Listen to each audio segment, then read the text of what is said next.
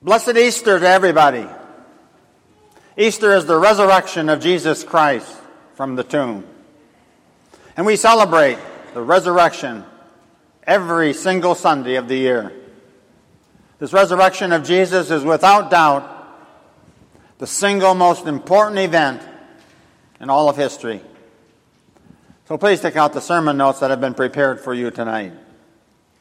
I can say that the resurrection of Jesus is the most important event in history without fear of contradiction, because in your notes, the reference point for people's clocks and calendars is Jesus, because Jesus rose from the grave. AD, BC, split history. When you say 2017, even people who do not believe in Jesus, they use every day of their life Jesus as the reference point for their clocks and schedules. It is all dated according to that event. So you see, Easter proved that Jesus was who he claimed to be, because if there had been no Easter, no resurrection, then there would be no forgiveness, no hope, no purpose in living. It is the most important event in history. Now it's interesting and ironic, though, that when Jesus was crucified and died on the cross, his followers fell apart. His disciples just scattered to the winds. They were devastated. It wasn't supposed to happen that way. See, in their mind, Jesus was going to set up a literal kingdom on earth, theocracy, to defeat that Roman Empire. And all of a sudden, Jesus is being killed between two thieves on a cross.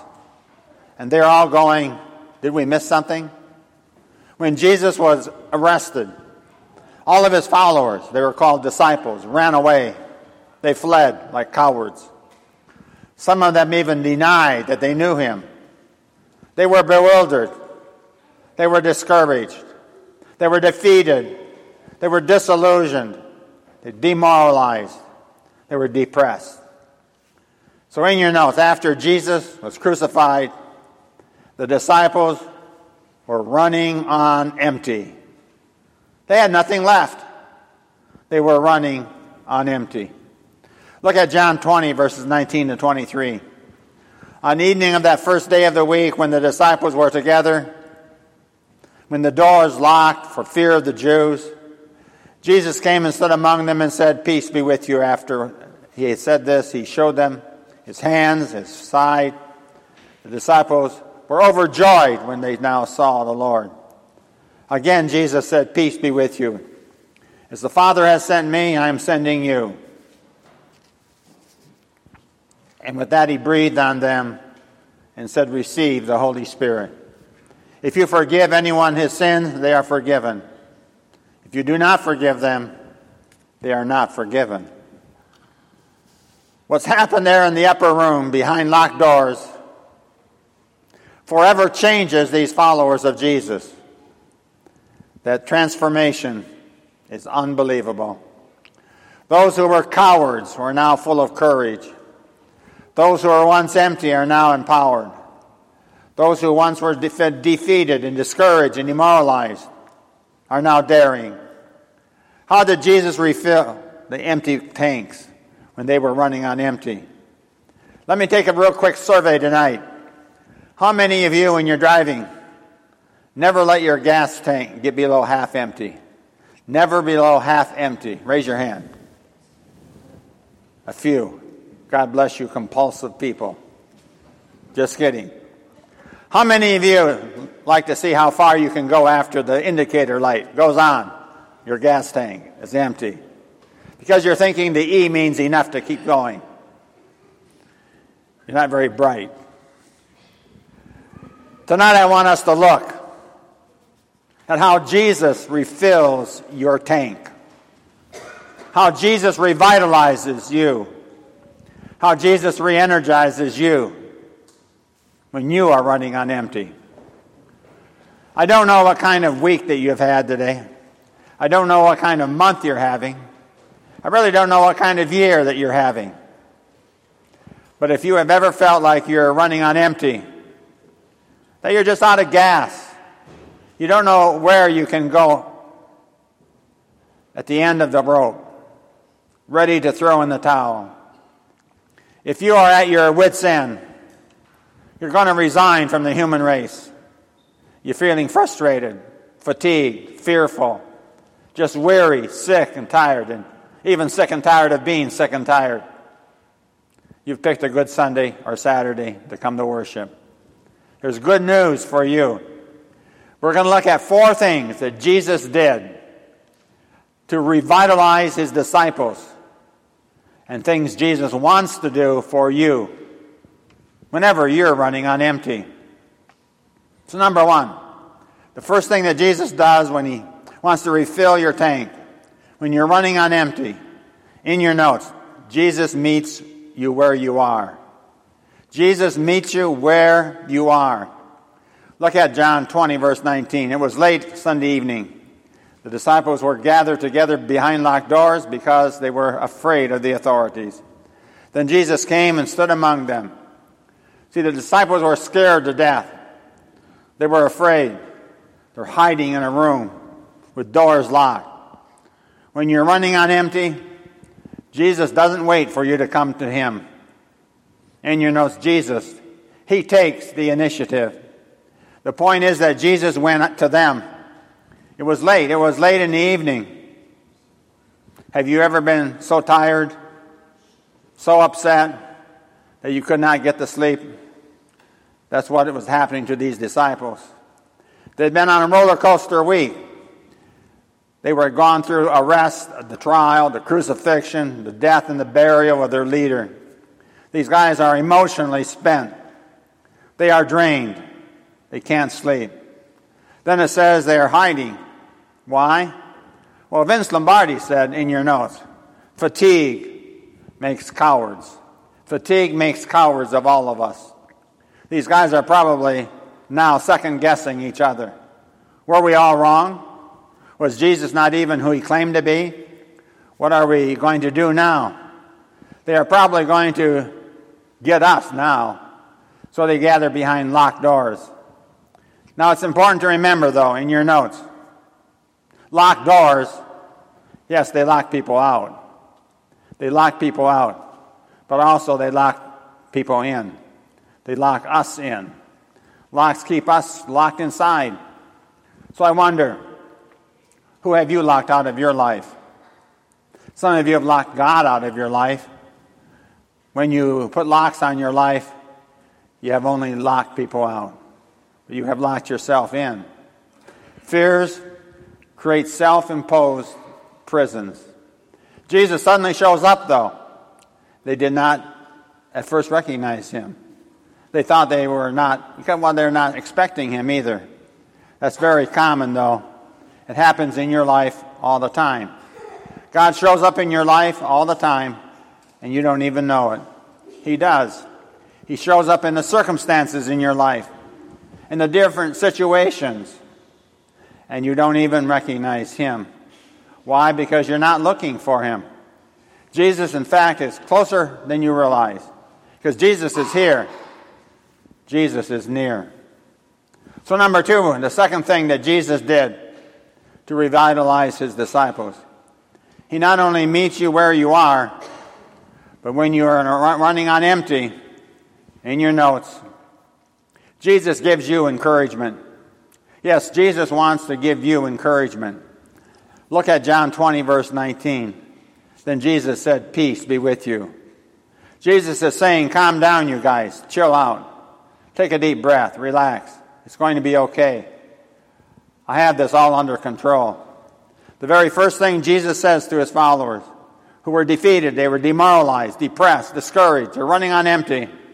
He says, "Peace be with you." It's okay. But now why? Why did Jesus do that? Because Jesus understood their confusion. Get this, even if you get nothing else tonight. Nobody understands how you feel as much as Jesus. In your notes, when you're running on empty, Jesus, he understands. God understands how you feel more than you understand how you feel. Jesus knew how confused these followers were. So in your notes, the hallmark of running on empty is confusion. Because God understands, there's nothing that you can't talk to God about then. There's nothing too insignificant. There's nothing too frivolous.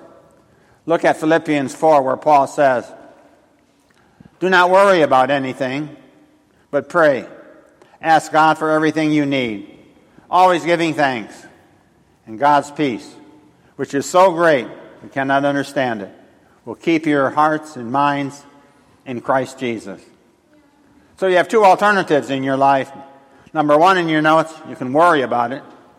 Yeah, you can worry about it, or you can worship. And if you don't worship, you're going to worry.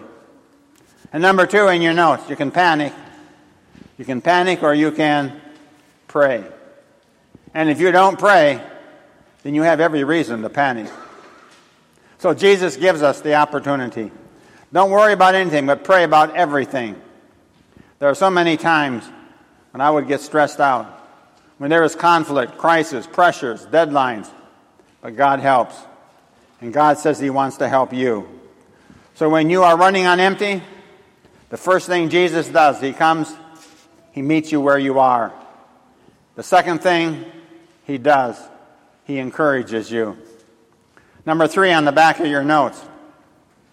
The third thing Jesus did to revitalize His disciples, and that He wants to do for you, is when you're running on empty, is Jesus shows you His love. Jesus shows you His love. This is what Jesus did with His followers that very first Easter. Looking at John 20, verse 20. As He spoke, He held out His hands for them to see. He had them look at the nail prints in His hands where He was crucified. And He showed them His side. He had them look at the spear wound by the centurion when he was hanging on the cross. And they were filled with joy when they seen their Lord. What is Jesus doing? 2 things in your notes. Jesus is doing, number 1, He's validating His own identity. Jesus is saying, it's me. See the nail prints? You're not looking at a ghost. You're not looking at having a vision. You're not just dreaming. Please touch me. It's really me.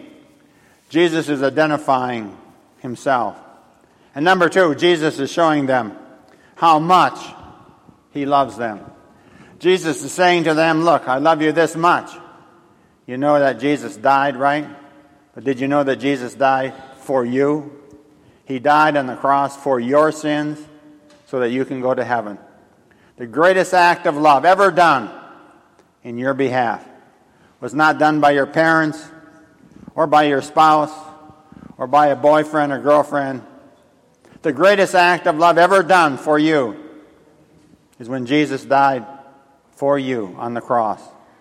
When Jesus stretched out His hands on that cross, He is saying, I love you that much. This is how much I love you. In fact, in your notes, write this down. Jesus would rather die for you than to live without you. He'd rather die for you than live without you. Look at what Paul says in Romans 5, verse 8.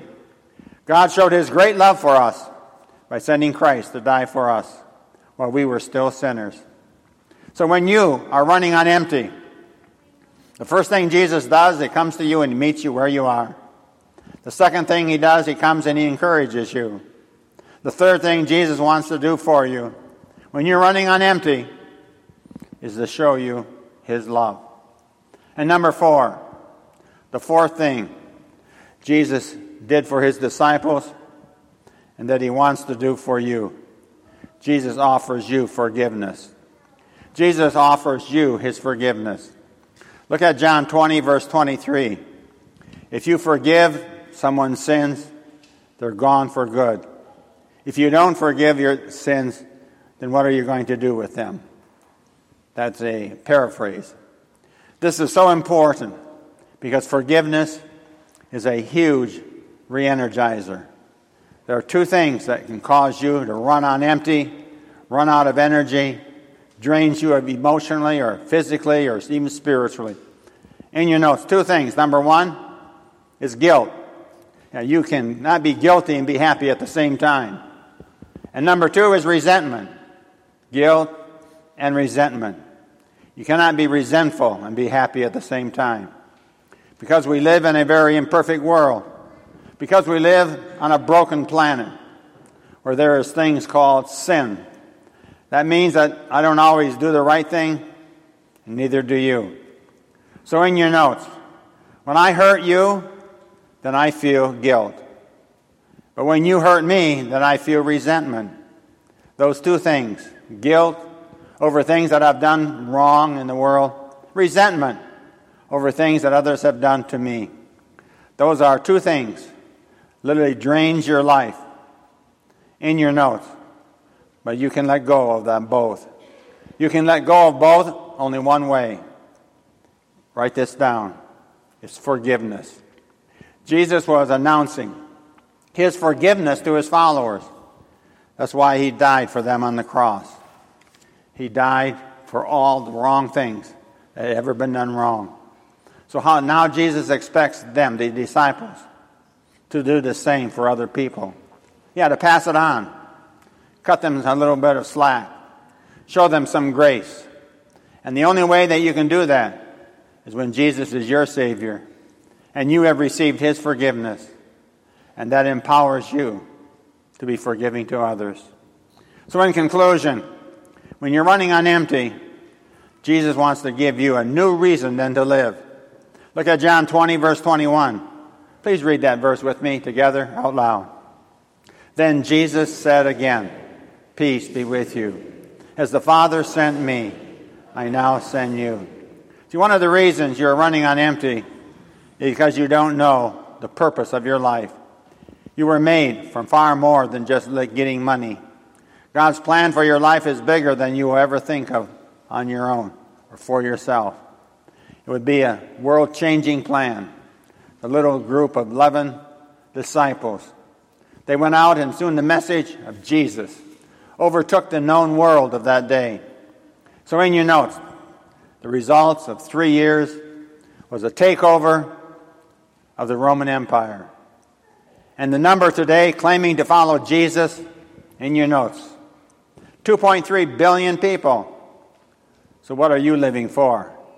Now that's not what, I didn't say what you're living on. What are you living for? Many family members, many neighbors, they have lots to live on, but not always something to live for. They need a purpose. They need a goal. So what does God want you to do, your purpose? Look at Paul's words in Philippians chapter 2:15. Go out into the world, uncorrupted, like a breath of fresh air in a squalid and polluted society. Provide people with a glimpse of good living and of the living God. Carry the light-giving message into the night. You must shine among them, like stars lighting up the sky. 4 things Jesus wants you to do. Jesus meets you where you are. He gives you encouragement. He shows you his love. He offers you forgiveness. And in conclusion, Jesus wants to give you a new reason to live for. Amen.